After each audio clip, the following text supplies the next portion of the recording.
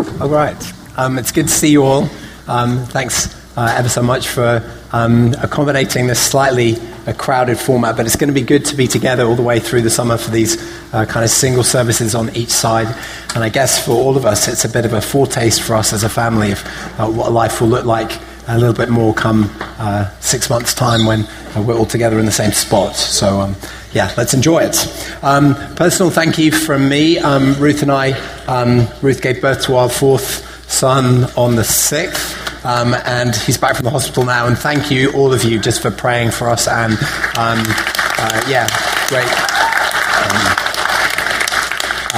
great illustration for us of just what a gift it is to be part of this family. And so, we would like to extend our thanks to all of you who've prayed and cooked for us and done all sorts of stuff.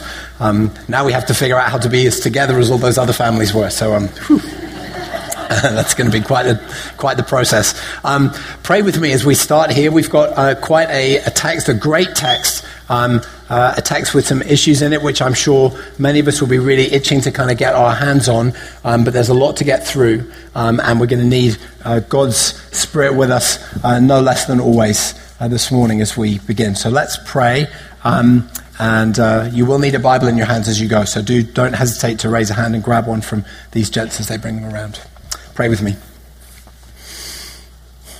Great God in heaven, we come to you really just as children, knowing that when it comes to matters of the heart and of spiritual realities, we are not the experts. We're not even close.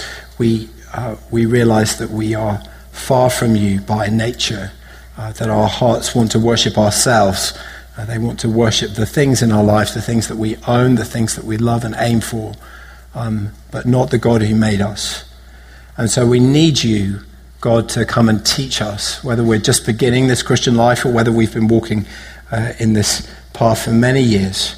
We need you to feed us and speak to us. And so we pray that as we open your word this morning, the place where these riches can be found, we pray that you would meet us by your Holy Spirit and cause these words to jump off the pages of the Bible and into our hearts. And Lord God, we pray that there they might find good soil, a place to put their roots down deep, a place to push up a fruit-bearing plant, a life which honors you and which testifies to your goodness and truth to the world around us.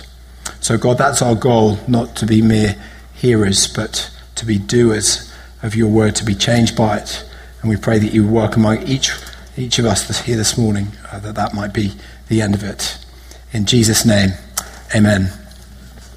Okay, so as I said, we have quite a bit to get through this morning, so let's just get straight at it. Stand with me for the reading of God's word, and turn in your Bibles to 1 Corinthians chapter 13. I'm going to read the whole of that chapter. 1 Corinthians chapter 13, starting at verse 1. Where Paul writes this: "If I speak in the tongues of men or of angels, but do not have love, I am only a resounding gong or a clanging cymbal. If I have the gift of prophecy and can fathom all mysteries and all knowledge, and if I have a faith that can move mountains, but do not have love, I am nothing. If I give all I possess to the poor and give over my body to hardship that I may boast, but do not have love, I gain nothing. Love is patient. Love is kind. It does not envy. It does not boast. It is not proud. It does not dishonor others. It is not self-seeking. It is not easily angered. It keeps no record of wrongs. Love does not delight in evil, but rejoices with the truth. It always protects, always trusts, always hopes, always perseveres. Love never fails. But where there are prophecies, they will cease. Where there are tongues, they will be stilled. Where there is knowledge, it will pass away. For we know in part and we prophesy in part. But when completeness comes, what is in part disappears. When I was a child, I talked like a child. I thought like a child. I reasoned like a child. But when I became a man, I put the ways of childhood behind me. For now we see only a reflection as in a mirror, but then we shall see face to face. Now I know in part, then I shall know fully, even as I am fully known. And now these three remain, faith, hope, and love. But the greatest of these is love. So do take a seat.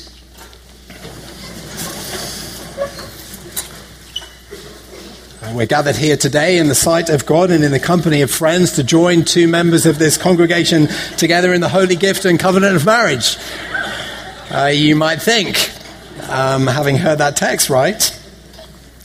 Because after all the challenging texts that we've tackled together with God's help so far in this 1 Corinthians series, it feels like we finally found our way to some familiar and trouble-free territory, doesn't it? Because this passage is one of the high points of the whole New Testament. This is the love passage. This is the wedding passage, right? This is the text that I imagine Peter Cook was preaching on when he began that great scene in The Princess Bride. Love to love is what brings us together today. Marriage, that blessed arrangement, that dream within a dream. I could go on. Honestly, that's one of my favorite films. But seriously, I don't want to be too down on that. This really is a wonderful passage to have read and preached on at your wedding. But I want us to see as we start this morning that actually when we use it that way, we're just a little bit wide of the mark that the Apostle Paul was aiming at when he wrote these words. You see, when Paul wrote this, he wasn't thinking about marriage at all. Paul was thinking about the dysfunctional life of the church that he had planted in this city of Corinth, about which we've been learning so much over these several weeks. When we read this passage, it makes us think about all the things that love is, doesn't it? And so we want to use it as a kind of a definition of love. If someone said, what is love? You'd say, let me take you to 1 Corinthians 13 where the answer is. And I suppose it can serve that purpose at a stretch. But when Paul wrote it, sadly, he wasn't thinking positive thoughts about love. He was thinking negative thoughts about the state of the church in Corinth. Just look at the words that he chooses here again and think about it now in the light of what we know, having read through the book this far. He starts off with, love does not envy. That word envy is exactly the same word that Paul used back in chapter 3 when he called out this church in Corinth for the whole celebrity pastor thing that they had going on. Do you remember what he said? Since there is envy and quarreling among you, are you not still worldly? What about love does not boast? Well, like envy, boasting is actually one of the key issues, one of the thematic problems that Paul addresses in this letter of 1 Corinthians. Wonder whether you remember some of those instances. In chapter 3, he says, no more boasting about human leaders. Or in chapter 4, what makes you different from anybody else? What do you have that you didn't receive? And if you did receive it, why do you boast as though you did not? Or in chapter 5, your boasting is not good. And on and on it goes, boasting from front to back. What about love is not proud? The word that Paul uses there in chapter 13 is the same word we had translated puffed up earlier in the book. When Paul looked at the Corinthian congregation, he saw people who were proud about the leaders that they followed, proud about their tolerance of sexually immoral behavior, proud about their supposed knowledge of God and his will. These guys were very proud. What about love does not dishonor others? The rare word that Paul uses there actually only occurs one other place in the New Testament, and it's in 1 Corinthians in chapter 7, where Paul warned the singles among his readers not to dishonor one another by getting too physically involved outside marriage. Love is not self-seeking. That one takes us back to chapter 10, when Paul warned the Corinthians about the way they handled that whole issue of meat sacrificed to idols. Do you remember that? No one should seek their own good, but the good of others, he said. Because the norm in Corinth was each person exercising their own freedom and paying no attention whatsoever to the impact on anybody else. Love is not easily angered, writes Paul. And you can't help feeling that Paul himself knew exactly why they needed that warning. Remember, this isn't the first letter that Paul has written to the Corinthian church, and as far as we can tell, the first letter that he did write was received with scorn by the church there. These guys in Corinth were all about getting easily angered, and Paul had been on the wrong end of it probably more than once. Love keeps no record of wrongs, writes Paul. Well, that one takes us back into chapter 6. Do you remember that whole issue of lawsuits in the church in Corinth? How members of the church were actually taking each other to the public courts, bringing the gospel into disrepute. They believed that they were kings, didn't they? They thought that they were so mature. But Paul told them they'd been completely defeated already. Why not rather be wronged, he wrote to them. Why not rather be cheated instead of keeping a record of all the bad things that have been done to you, trying to get revenge for them? And his final remark, love does not delight in evil, also takes us back into chapter 6, where Paul has to kind of call the Corinthians on the carpet. Says, don't you know, he wrote to them, that evildoers will not inherit the kingdom of God. So this passage certainly has some wonderful positive things to teach us about love. But you see that isn't the reason why Paul put it here. Paul didn't write this to establish love as this kind of beautiful ideal to be celebrated at a wedding ceremony. Paul wrote it to show his friends in Corinth how far short of that ideal they were falling. And that was important to Paul, because in Paul's mind, love was the true barometer of spiritual life. Let me say that again. In Paul's mind, love was the true barometer of spiritual life. According to the Bible, whether or not we truly love God and whether or not we truly love our neighbours is the only ultimate measure of spiritual health. And in Corinth, Paul felt the need to kind of get that measure out and hold it up against this church, because the Corinthians were using other measures to assess who was and who wasn't spiritually healthy. If you take a look at the chapters either side of the text that we just read, so at chapter 12 and chapter 14, you'll see what those other measures were. In Corinth, the spiritual health of the members of the church was being assessed on the basis of each person's spiritual gifts.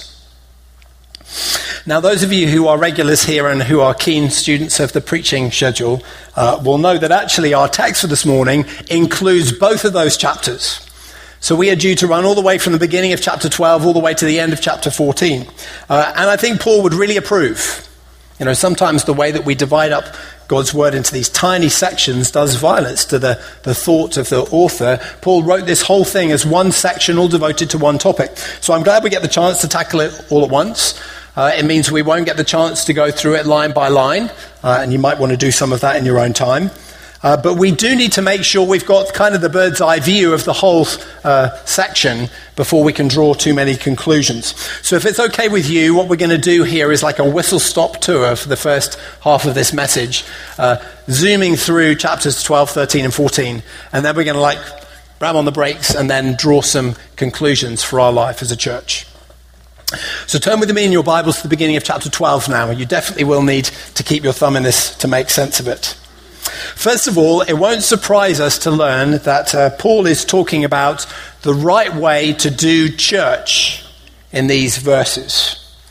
I'm sure, of course, Paul would endorse the whole kind of 90-10 philosophy that we have going on here at Crossroads. You know, the idea that 90% of our lives and our efforts as believers are invested and expended in life outside these Sunday morning gatherings. Paul was passionate about that 90%. He's had a bunch to say about it earlier in the letter. You know, how Christians should behave in their society and in their workplace and in their families and so on. But since the start of chapter 11, Paul has been thinking more about the 10%, more about how Christians should behave when they get together. And that part ends up taking up way more than 10% of the letter in the end, I think really because the Christians in Corinth were making such a pig's ear of it. So you'll remember back in chapter 11, we had the whole thing about respecting gender distinctions in church. Then we had the whole thing about practicing Holy Communion in a way which honors all the members of the body. And now it shouldn't surprise us that we get to this issue of spiritual gifts and how they should be used in the church. But where does Paul start? Well, in chapter 12, verse 3, he sets the ground rules for the whole discussion. I'll just read that because it's kind of thematic for the whole. So chapter 12, verse 3 says this: "Therefore I want you to know that no one who is speaking by the Spirit of God says, 'Jesus be cursed,' And no one can say Jesus is Lord except by the Holy Spirit.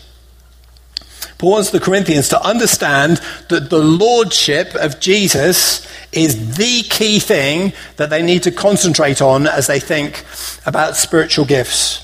You see, there's a way to use spiritual gifts that very clearly communicates submission to Jesus as Lord. And that way is God's way.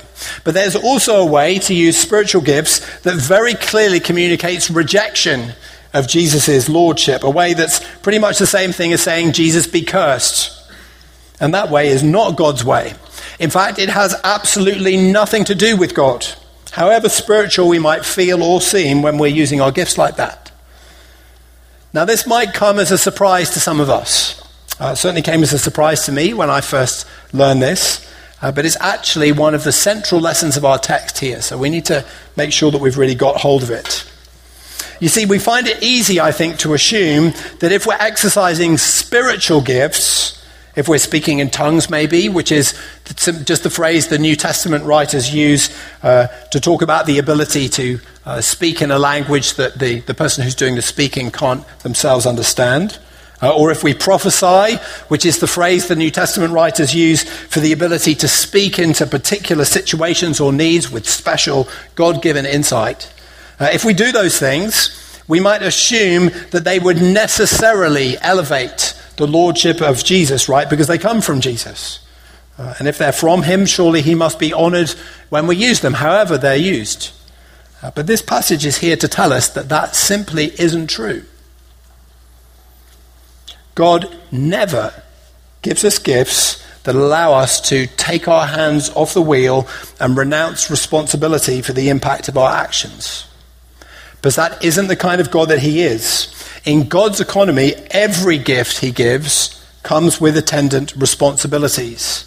Material gifts come with material responsibilities, and spiritual gifts come with spiritual responsibilities.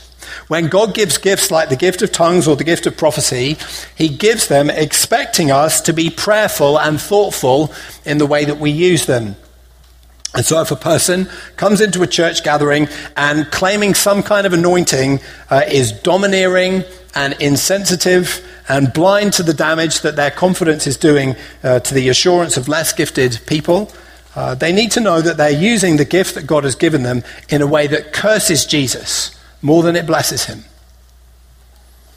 Just as when a naturally gifted athlete uses their physical abilities to harm themselves or to harm others, and we recognize that as an abuse of their responsibilities before God, so when a spiritually gifted believer uses their spiritual abilities to harm themselves or to harm other people, we need to recognize that also as an abuse of their responsibilities before God. Spiritual gifts are not immune from misuse.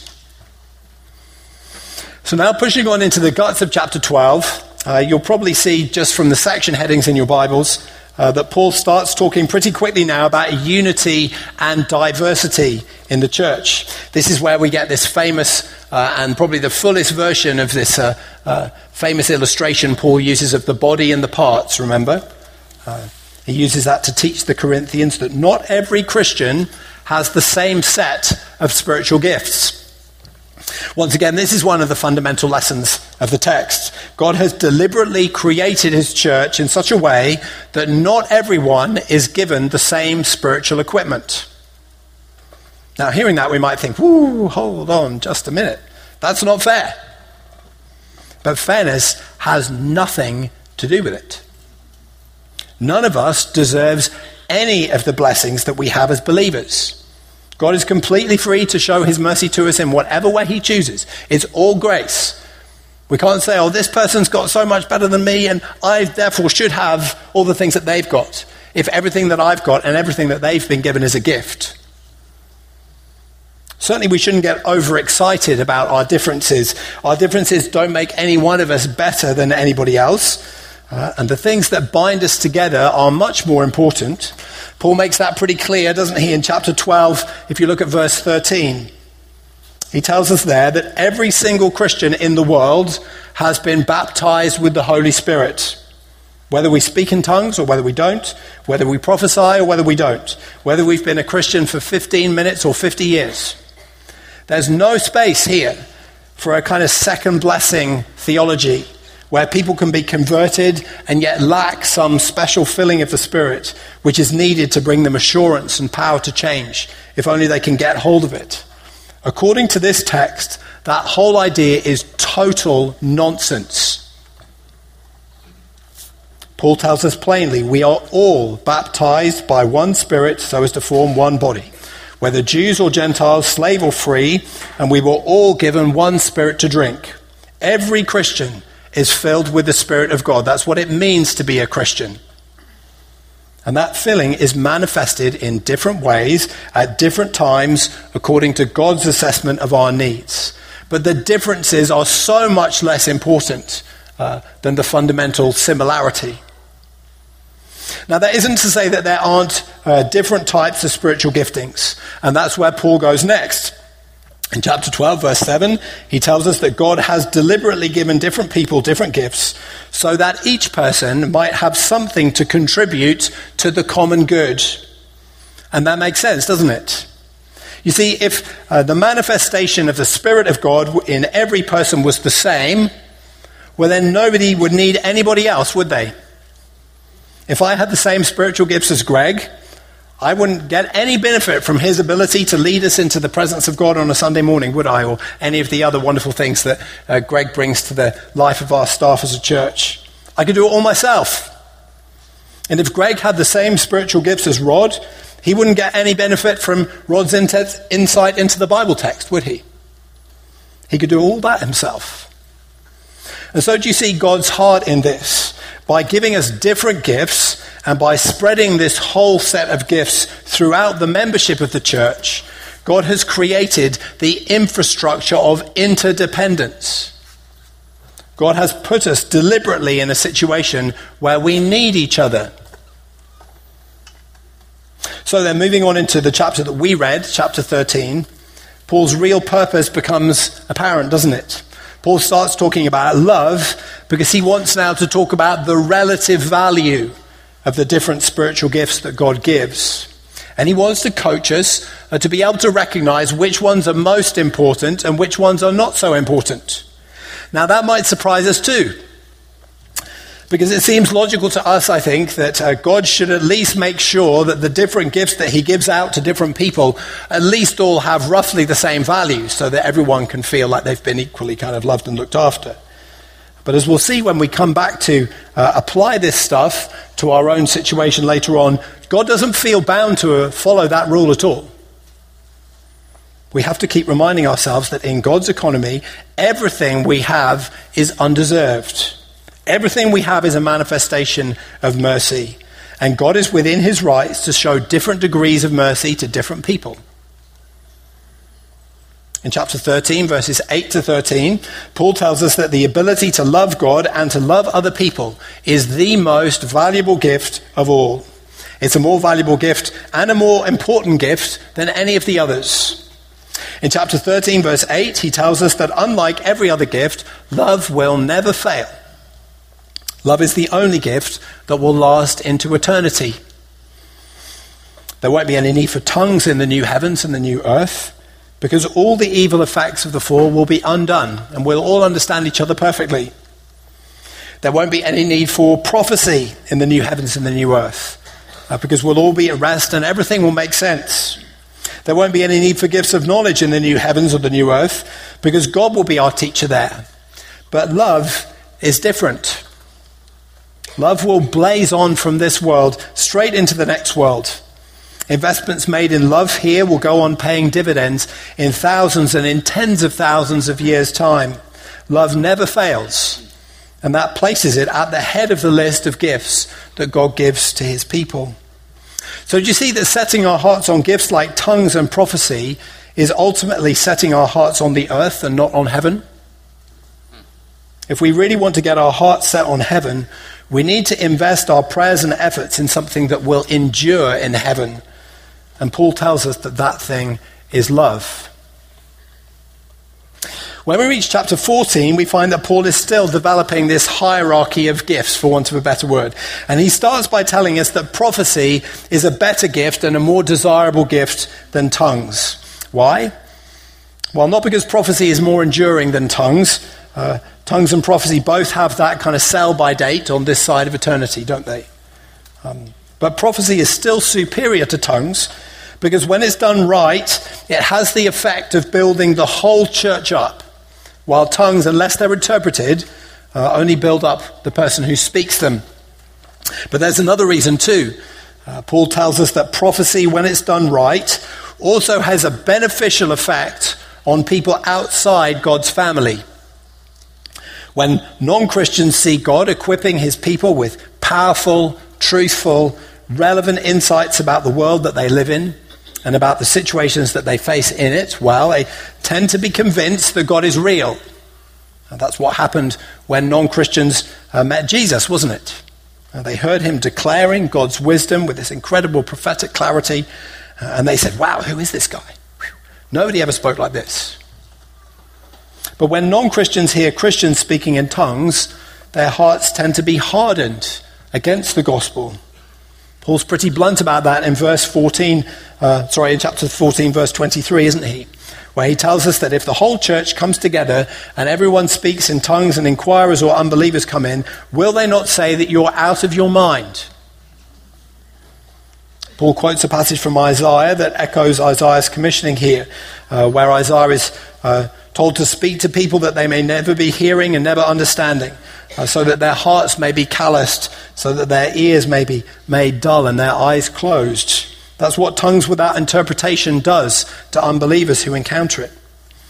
So do you see now a bit more clearly where our marriage text fits in its context? Paul isn't trying to create some nice one-liners for the greetings card industry here. Paul is trying to reset the priorities of a church that's got itself way too excited about tongues and prophecy and not half as excited as it should be about love. He's not trying to be a killjoy. He doesn't think that tongues and prophecy are bad, but he does think that tongues and prophecy are way less good than love. And the lack of love that he sees in Corinth is making him wonder whether there's actually any spiritual substance at all behind the gifts that they do have. Paul sees quite a bit of Jesus be cursed in the way the Corinthians are behaving, and not much Jesus is Lord. And Jesus be cursed is totally incompatible with real Christianity. So that's our flyover of the situation here in Corinth and Paul's response. But I wonder how all of this applies to us today, because I guess all of us will have heard many different approaches to this on our journey through Christian circles. The first thing I think we have to say is that this does apply. You see, there are some people who will want to make a case from this text that this whole issue of spiritual gifts was limited in time to the life of the early church, and that God doesn't work in any of these ways today. To do that, they concentrate on one of the pieces of the passage we just read, actually, chapter 13, verses 8 to 10, which goes like this: where there are prophecies, they will cease, and where there are tongues, they will be stilled. Where there is knowledge, it will pass away. For we know in part and we prophesy in part, but when completeness comes, what is in part disappears. They take that word completeness and they see there a reference to the compilation of the New Testament. And they argue that God gave the early church gifts like tongues and prophecy and special gifts of knowledge to kind of bridge the gap between the life of Jesus and then the later point in time when the New Testament would all be written down and the church would have God's kind of definitive presentation of Jesus' life and ministry. Now, I expect you can see there are all kinds of problems with that right off the bat, but the biggie is right here in our text. Because there just isn't any evidence here that Paul is thinking about the compilation of the New Testament at all. In fact, when you look through this letter as a whole, it seems far more likely that Paul, when he talks about knowledge passing away and about waiting for completeness to come, it seems far more likely that he's talking about the second coming of Jesus. And that was how we made sense of the whole thing about the superiority of love, wasn't it? Love will last even when the new heavens and the new earth come, when the other gifts of prophecy and knowledge and tongues are no longer needed. So that's what we've got to get to grips with here. Spiritual gifts are a living, breathing reality in the church today, and they will be until Jesus returns. So we've got to know how to handle them, just like the church in Corinth did. Now, there is a slight rider to that. It's important that we see it. Because as we read this letter, we're kind of eavesdropping, aren't we, on a conversation that involves an apostle, the Apostle Paul. And that makes this a bit of a unique situation. Although we have every reason to expect the gifts that God gave to the church in general back in the first century to still be available to us today, and we do still have to keep our eyes on the fact that God isn't raising up any new apostles today. He's not raising up any new divinely appointed authoritative witnesses to the risen Jesus. So in chapter 14, when Paul tells the Corinthians to pay attention to his teaching because what he is writing to them is the Lord's command, we can't expect that type of gifting and authority to be replicated today.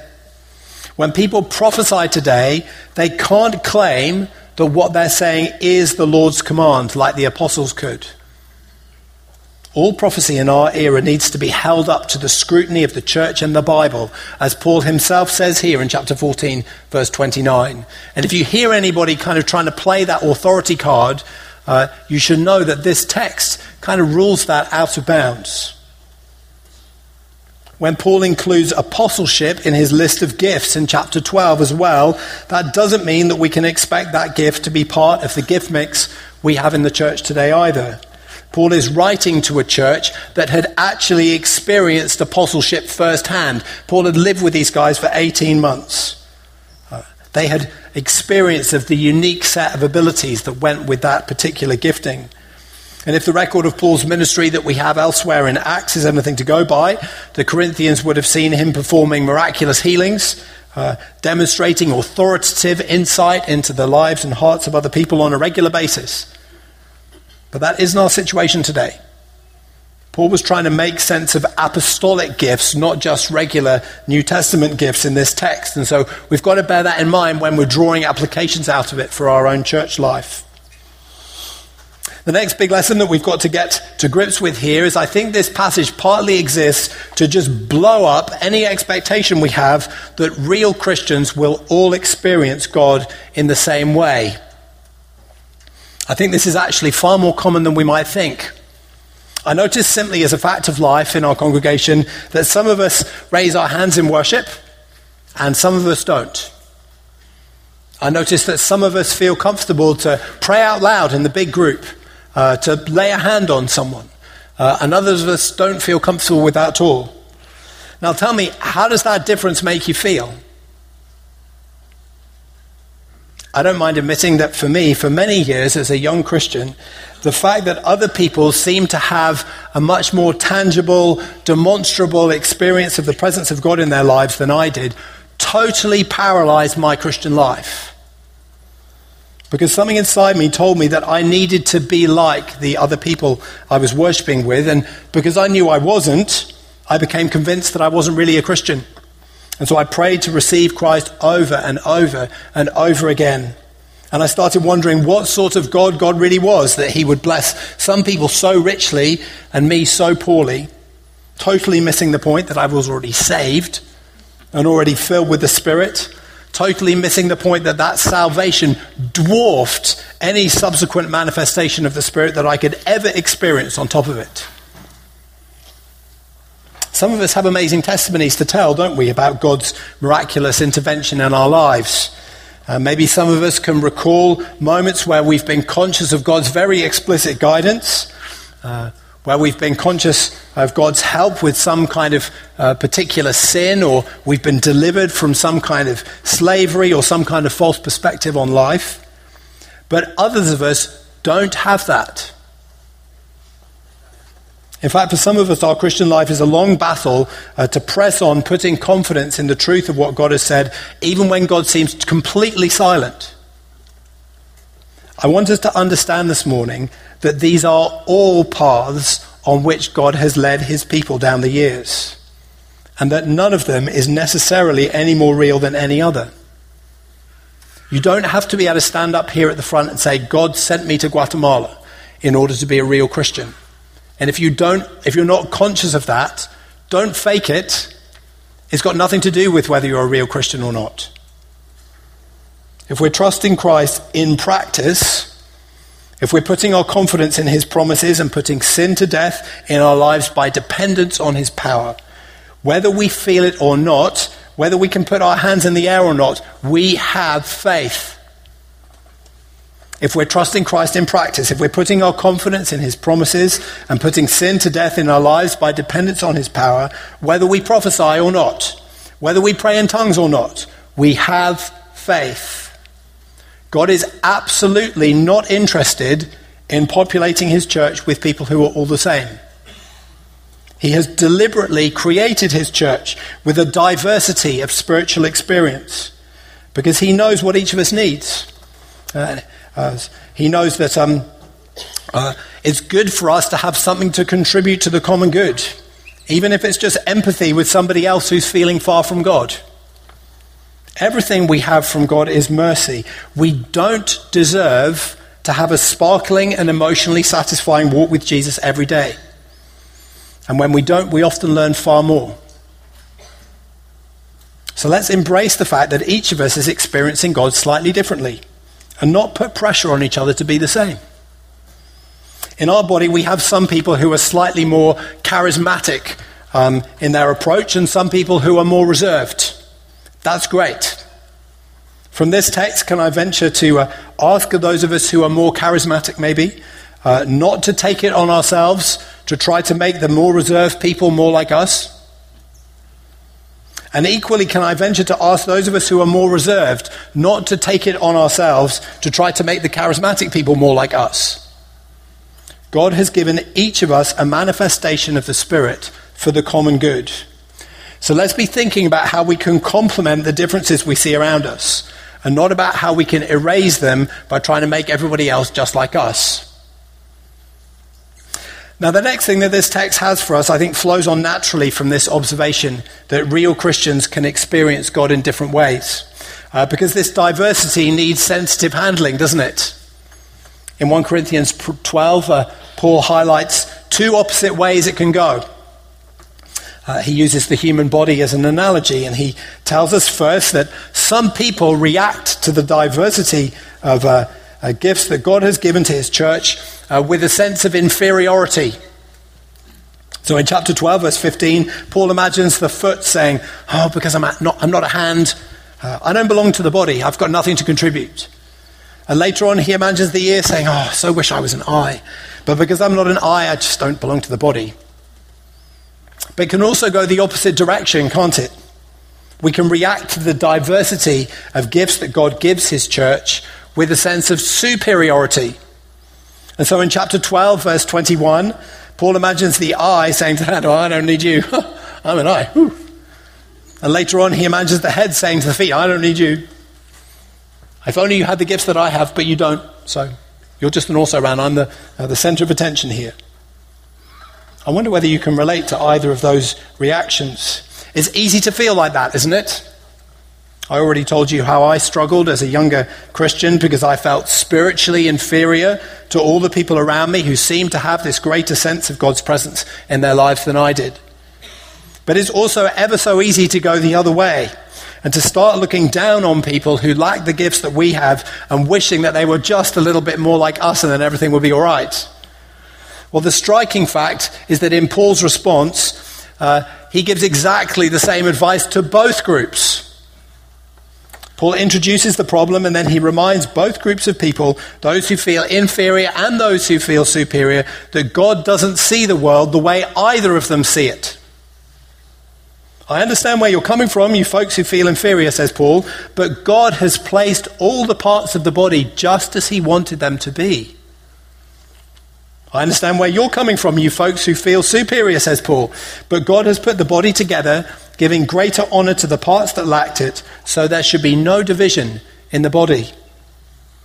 God calls us then as a church to think less about the horizontal, how we compare to each other, and more about the vertical, how what we've been given has been given to us from God, and how each of us has been placed where we've been placed by God. God wants us to see it this way, because both the inferiority route and the superiority routes are dead ends in the end.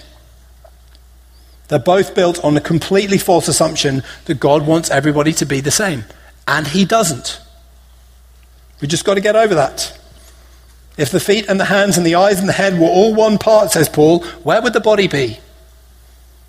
If we allow these ideas of inferiority and superiority formed on the basis of our different gifts and experiences to take root in us, all we're doing is showing God and the world that we don't believe in God's vision of the church at all. And so we deny the very source of whatever gifts it is we claim to have. Next, I think this passage creates a clear mandate for the use of spiritual gifts in our church. And it also provides some clear guidelines, I think, for how to do it. First, it encourages us to agree together that what will last for eternity is more important. Can we all agree on that? Amen. That loving each other is more important. And it's a more decisive manifestation of the Spirit than preaching gifts or prophetic gifts or speaking in tongues or any other thing that you might point to in your Christian life. If you're the type of Christian who has a very kind of, you feel kind of spiritually in ER the whole time, and that you don't feel like you actually have this kind of dynamic relationship with the Spirit of God, and it's hard for you to feel God's presence close. And yet when you look at your life, if you see transformation and you are loving other people and you love God and his word with a passion, that's a more decisive demonstration of God's Spirit in your life than any gift of tongues or prophecy or a wonderful testimony you could bring back from the One Thing conference that you could ever have. So please just relax about that and let's value that together as a church. Second, it urges us, this text, to value the edification of the body as a whole over the edification of any one member of the body. Can we agree to that too? That as a church we will place the good of the church above what feels most comfortable to any one of us personally. Third, it urges us to think through things from the perspective of non-Christians who often enter our fellowship. All spiritual gifts come with attendant spiritual responsibilities. And those responsibilities always include maximizing the appeal of the gospel to those who don't yet know Jesus. Thinking specifically about prophecy and tongues for a minute, Paul does envisage a place for prophecy when the church is gathered on Sundays and in our house churches and in our midweek groups. We need to be open to the reality that God can and will give members of our body specific biblical insight into our current needs and into Bible passages that we're studying together. And these insights need to be heard and weighed carefully. The church that Ruth and I used to belong to in London would regularly carve out a slot at the end of a Sunday morning sermon for questions and specifically for prophetic insight from the body. Our own church here regularly makes space for individuals to pray out prophetic wisdom for the benefit of the body as a whole. But these opportunities also have to be handled with care, don't they? The gift of prophecy is not the gift of apostleship. We can share what God is putting on our hearts, but it always has to be subject to the wisdom of the body under the rule of the Bible. If a person who prophesies is not willing to be subject to the discernment of others, their behavior says, Jesus be cursed, much more than it says Jesus is Lord. And that applies to those of us who preach just as much as anybody else.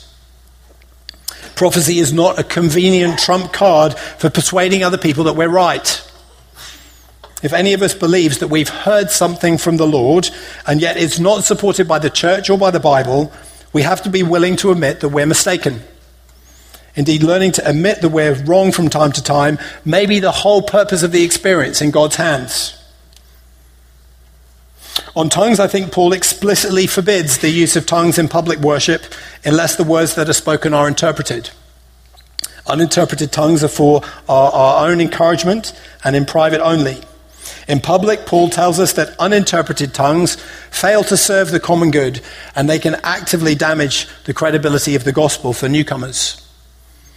On the question of interpretation, Paul has some interesting advice, I think. And I would encourage anyone here who does speak and pray in tongues. I imagine there are many of us who do. Paul has some advice here that I would encourage each of us to give some thoughtful consideration to. In chapter 14, verse 13, do you see Paul urges people who speak in tongues to pray that they may interpret what they say. Now, in the past, I've always read that as just advice to pray that God will give an additional gift, the gift of the ability to interpret tongues. But as I've been studying for this message, I wonder whether I actually have that wrong, and maybe Paul might be providing some practical guidance here, an actual technique for interpreting tongues. I wonder whether Paul, who tells us that he spoke in tongues more than anyone in Corinth, was advising people with the same gift to try praying consciously at the same time as they were speaking in tongues unconsciously, if you can kind of imagine that situation. I wonder whether he found in his own experience that his conscious prayers somehow fell into line with what his spirit was praying unconsciously when he did that, allowing him to interpret it. Take that anyway as a prophetic insight from me and weigh that against the scripture, and I feel absolutely free to let me know if I have that wrong. The bottom line here, though, is that our text ends where it started. Paul wants us to see that there is no free ride to correct practice with spiritual gifts. Just because they're spiritual doesn't make every use of them right. Just because they're spiritual gives us no more of a right to take our hands off the wheel than we would have with a material gift like driving a real car. You know, no one would take their hands off the wheel and hope to keep their license all their life. We have to be very careful how we use the spiritual gifts that God has given us.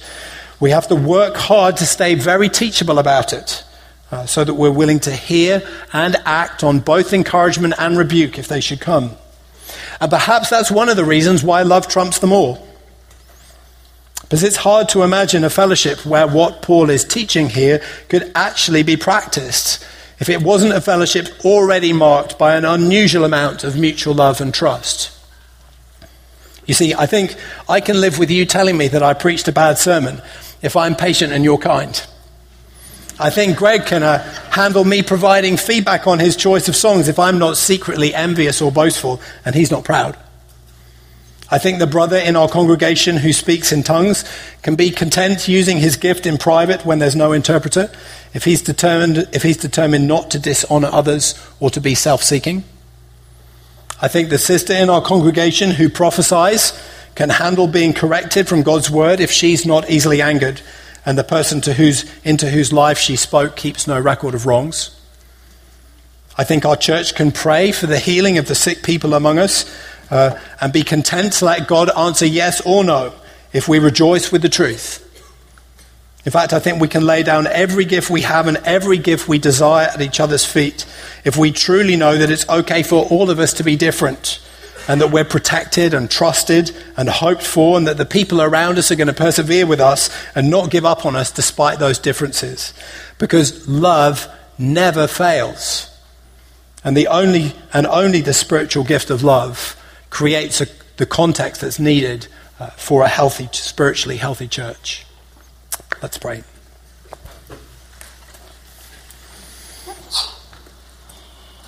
Great God in heaven, we call out to you for your help in handling these challenging issues of spiritual gifts. And thank you for the clarity that your word brings to us in these chapters. And yet we do pray so much that you would please work in us, most of all this spiritual gift of love, that we might be able to handle these things well, that we might be true to the gifting that you've placed inside us. Lord, for those of us who are gifted with prophetic gifts and the gift of tongues, the ability to bring insight to bear on your words, the ability to pray with and encourage others. Lord, whatever the ways that you have equipped us, we pray that we might make them subject to the good of the body as an offering of worship to you. And we pray, God, that the whole firepower of your Spirit's gifting to us as a body, that all of it might be applied productively for your glory. Lord, that your lordship might be seen and that we might not be cursing Jesus by the way that we behave, but honoring him, that we ourselves might be built up and that others might be drawn to him. And we ask it for his glory and in his name. Amen.